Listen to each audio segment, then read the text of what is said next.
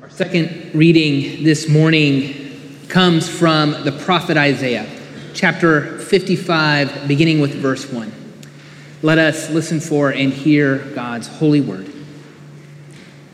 Ho, everyone who thirsts, come to the waters, and you that have no money, come, buy, and eat. Come, buy wine and milk without money and without price. Why do you spend your money for that which is not bread, and your labor for that which does not satisfy? Listen carefully to me and eat what is good, and delight yourselves in rich food. Incline your ear and come to me. Listen so that you may live.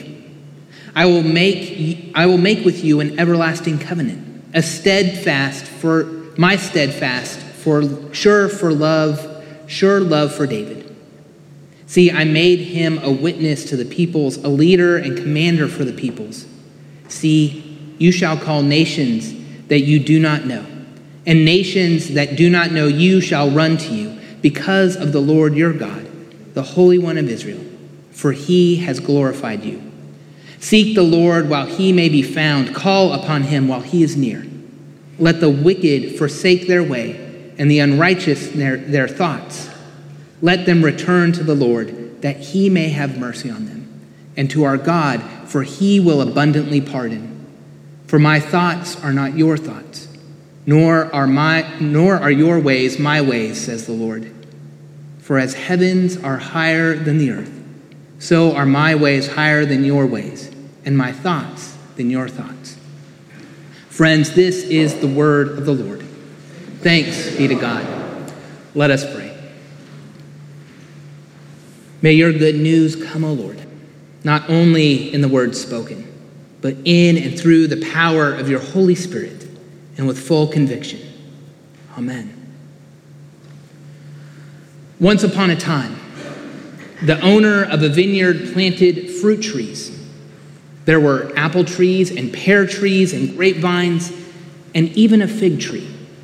The grapes and the apples and the pears were abundant, but the fig tree never produced a single fig. The owner finally got tired of waiting and insisted that the tree be chopped down and thrown out so that something useful could be planted in its place. Once upon a time, a group of devout religious people went to the holy city, to the temple, to offer sacrifices to their God. They intended no harm to anyone. They only wanted to do what was right, according to the customs of their religion. But the military soldiers and the government officials decided to teach everyone a lesson about who held real power. The worshipers were slaughtered as they stood at the altar, their blood pouring out onto the floor along with that of the animals that they had just sacrificed. Once upon a time, there was a tower built into a massive outer wall that protected an ancient city. It was an enormous tower marking a populated urban area. But something went wrong one day. The foundation shifted, the wall buckled, the supporting beams gave way, and the tower collapsed. 18 people were killed, passers-by who happened to be in the wrong place at the wrong time. Once upon a time, on the streets of New York and Washington, a man targeted the homeless population with a loaded gun, shooting 5 while they slept. Before he was stopped, 2 were dead and 3 more critically injured. Once upon a time, one of the world's nuclear powers dropped a missile on a maternity hospital in a besieged city. Amid the ruins, a pregnant woman was carried on a stretcher, clutching her belly, as splintered trees and piles of rubble smoked all around her. Hours later, both mother and baby were dead from the wounds they sustained in the explosion. Once upon a time, a van was struck head-on by a pickup truck on a dark 2-lane highway out in the middle of nowhere. When emergency personnel arrived on the scene, they found both vehicles on fire and 9 dead, 7 of whom from a golf team from a small Christian college. Once upon a time, the stock market began to drift downward, wiping out the retirement fund that an elderly couple had spent a lifetime saving. Once upon a time, a young family drove home to find their house engulfed in flames and all their possessions and all that they had destroyed. So tell us, Jesus, why did these things happen? Why did these people die? Why did they lose everything and suffer? And Jesus said, do you think that because these Galileans suffered in this way, they were worse sinners than any other Galileans? Or those 18 who were killed when the tower of Siloam fell on them? Do you think that they were worse offenders than all the others living in Jerusalem? It's called retribution theology. The idea that God uncompromisingly and unfailingly punishes the wicked for their evil deeds and rewards the righteous with long life and prosperity. It's called retribution theology, and it's really bad theology.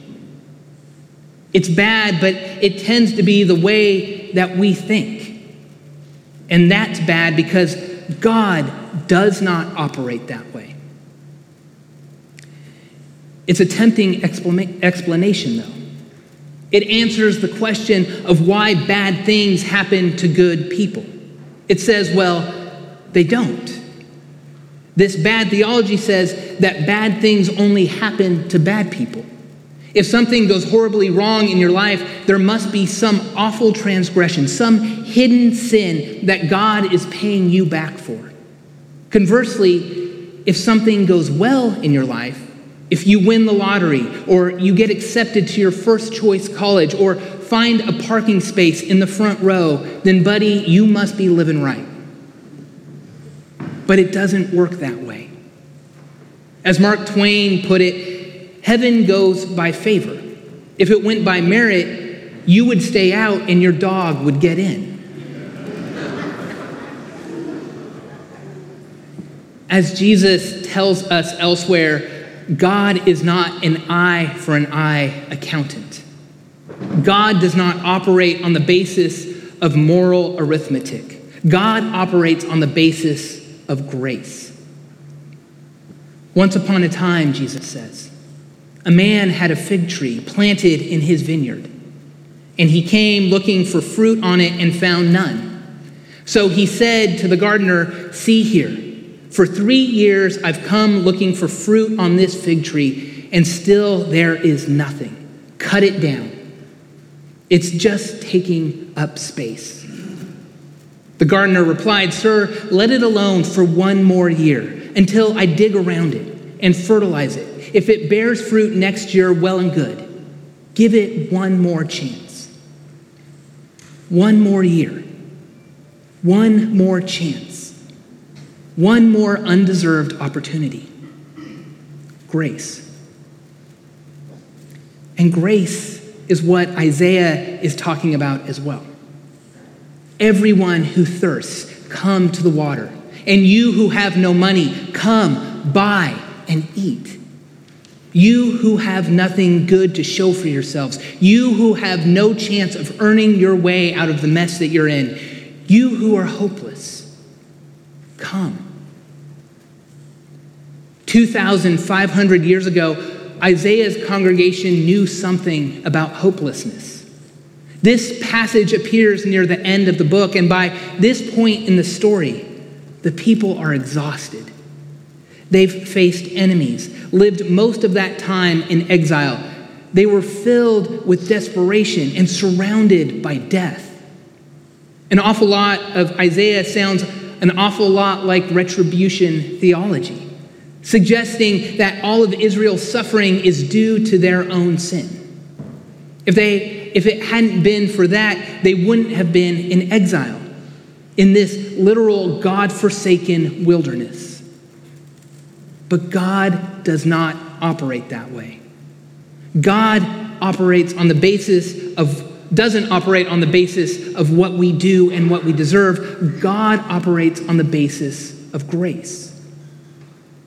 Let them return to the Lord, that the Lord may have mercy on them, and to our God, who will abundantly pardon.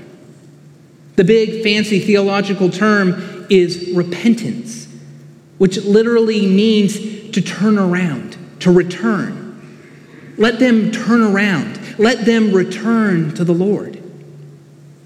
Even in the face of their sinfulness, God invites the Israelites to turn around, to return to abundant life, to the rich feast, to a drink of cool water in the hot, dry, arid wilderness. "Oh God, you are my God," the psalmist cries. "I seek you. My soul thirsts for you. My flesh faints for you in a dry and weary land where there is no water." You can almost picture that landscape, can't you? I've been to the Middle East, to Egypt, to the Valley of the King on a 125-degree day. But even without having visited that desert, I understand excruciatingly hot and dry. And I also understand thirst, because I've been there in my life, and I know that you have too. But sometimes it's hard for us to acknowledge our thirst, our need, our yearning for God. More often than not, we try to satisfy that yearning with inadequate substitutes, with prestigious titles and weighty accomplishments and high-class ideologies and powerful friends and shiny stuff. Fred Craddock tells a story about visiting a woman in his congregation who was in the hospital waiting for surgery.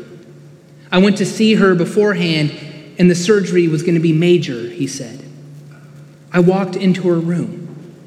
She was a nervous wreck, and she started crying. She wanted me to pray for her, which I did. By her bed there was a stack of books and magazines. True Love, Us, Mirror, Soap Opera Digest, Hollywood Today. She had a stack of them there, and she was just a wreck." Craddock continues, "It occurred to me there's not a drop in that whole stack to help her through her experience. She had no place to dip down into a reservoir and come up with anything, a word, a phrase, a thought, an idea, a memory, a person. Just empty." We cannot find God unless we know we need God. That's how Thomas Merton put it. We cannot find God unless we know we need God. And I think that's what Lent is all about repentance, about turning around, about returning, about recognizing again that we need God, learning to say that I'm thirsty.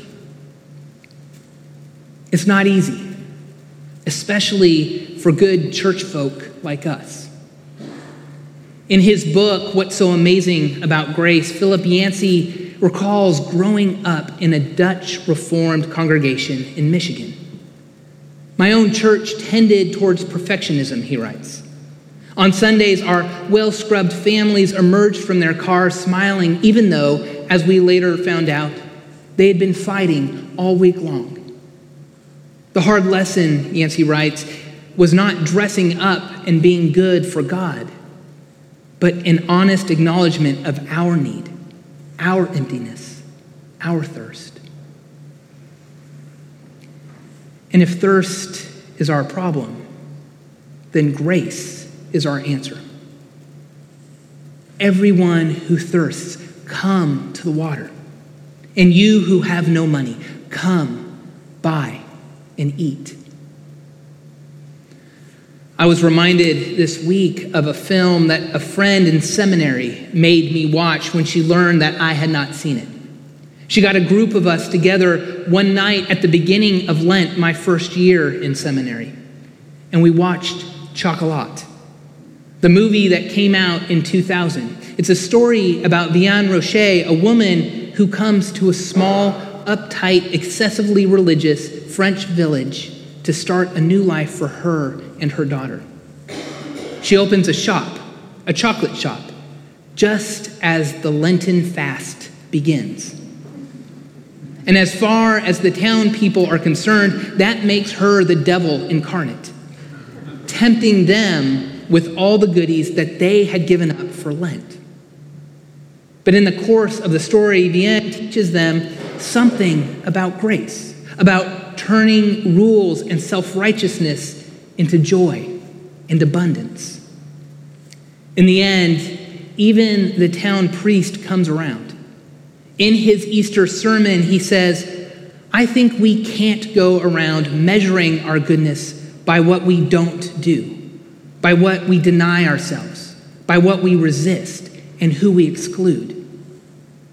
I think we've got to measure goodness by what we embrace, what we create, and who we include. And that's exactly God's word for us on this third Sunday of Lent. This third Sunday in the middle of our wilderness journey to the cross. So let us acknowledge our thirst. Let us acknowledge our thirst and let us repent and turn around and return to God. You who thirst, come to the waters.